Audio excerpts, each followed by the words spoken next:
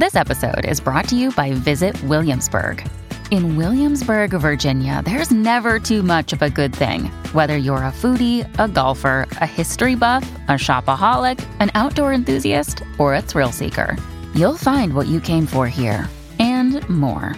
So ask yourself, what is it you want? Discover Williamsburg and plan your trip at visitwilliamsburg.com.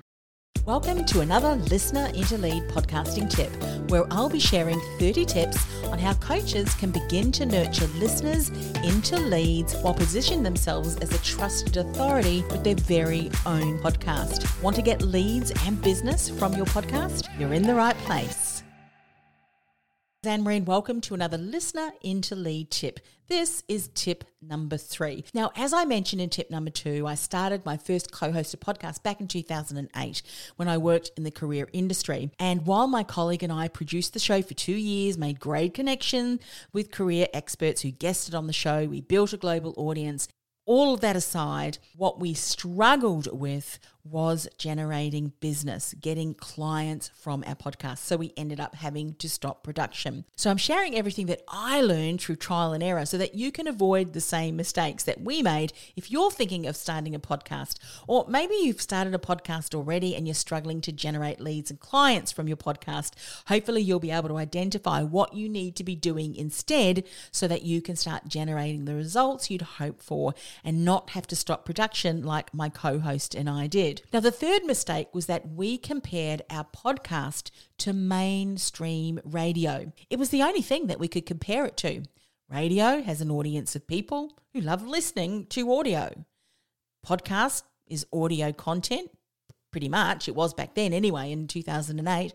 So podcasts are similar to radio, right? It makes sense. We couldn't have been more wrong. In fact, when my co-host and I hired mentors to help us monetize our podcast, many of them had come from mainstream radio. And as we know, mainstream radio monetized their shows with advertising and sponsorships. Now, one of the things that we didn't realize back then, which is something that I've come to realize now after the many podcasts that I've hosted and produced for my own podcast network and for my clients and things that I've observed, the audience that we create, the incredible value of possibly a smaller audience, yet more niched. And that highly niched audience can often be highly engaged if you get the right things in place, and how with a smaller, highly niched audience, you're far better off monetizing your own message before you monetize someone else's, especially if you are a coach or a consultant, a service-based business who wants to leverage your podcast as a way to generate leads and ultimately clients for your business. Now, I realized this years later after launching one of my podcasts, Women in Leadership. And now, of course, this is what I teach and I help clients with, monetizing their podcast with their own message, being able to nurture listeners into leads versus monetizing your podcast with sponsors and advertisers. You know, a podcast audience is far different from mainstream radio audience. As I said in one of the other tips, often in mainstream radio, people are listening because they want to be entertained. They might like the radio personality. And whilst you can capture that on your podcast and build an audience who just love what you stand for and who you are, your mannerisms, personality, charisma, and in fact, I really encourage you to continue working on that, they're listening to your podcast because they're interested in the topic that you are sharing, whether you're sharing that yourself or whether you're inviting a guest to share. And so they're listening to that topic because they want to learn something. They're interested in it, or they may have a challenge or a problem they want to overcome. Then they resonate with you as the host, your style, your persona, and then they may go and listen to another episode and then another episode. And before long, they might have subscribed and binge listening to all of your podcast episodes. That's typically what some of my VIP clients have said. They started off listening to one show, then another, they've subscribed, and then before long, they've binge listened to the whole episodes.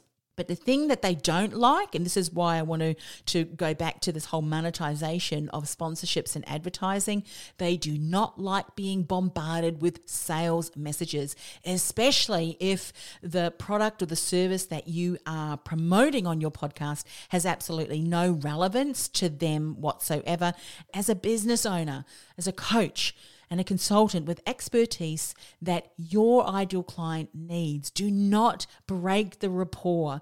Do not diminish the know, like, and trust that you've been building with your audience, because all of a sudden, randomly, you've got this ad, or maybe ad stacking, where you put a number of different ads throughout your podcast, because you will lose the attention of your podcast audience. That's one of the things that I have heard over and over again from people, and even my clients who are also avid podcast listeners. They don't like ads. They see through them because, you know, mainstream radio and even TV, the ads that we're constantly bombarded with, we know those hosts that are doing those reading ads, they have no real use of what they're advertising, and we know that they're being paid to say that. And so we don't want your podcast audience to assume that this is what you are doing. You're only sharing something because you're getting paid for it. Realize that their podcast audience is not like mainstream radio audience, especially if you're in business starting a podcast on a specific topic or area that you know your ideal client wants to learn more about. Make sure you have the right strategy in place. Become that go-to, that host that is recommended, the host versus just lots of different hosts, because of the integrity and the consistency of the message that you are speaking, that's targeting a highly niched, highly engaged community of your ideal clients who eventually will become clients. So just to recap, a podcast is not like mainstream radio. So hope that tip was helpful. I'll see you in the next tip.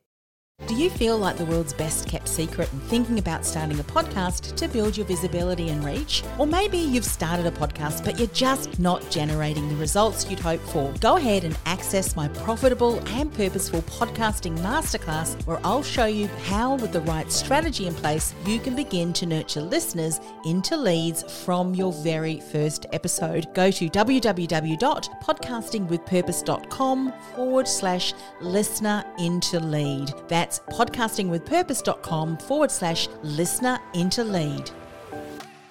This podcast is a part of the C-Suite Radio Network. For more top business podcasts, visit c-suiteradio.com.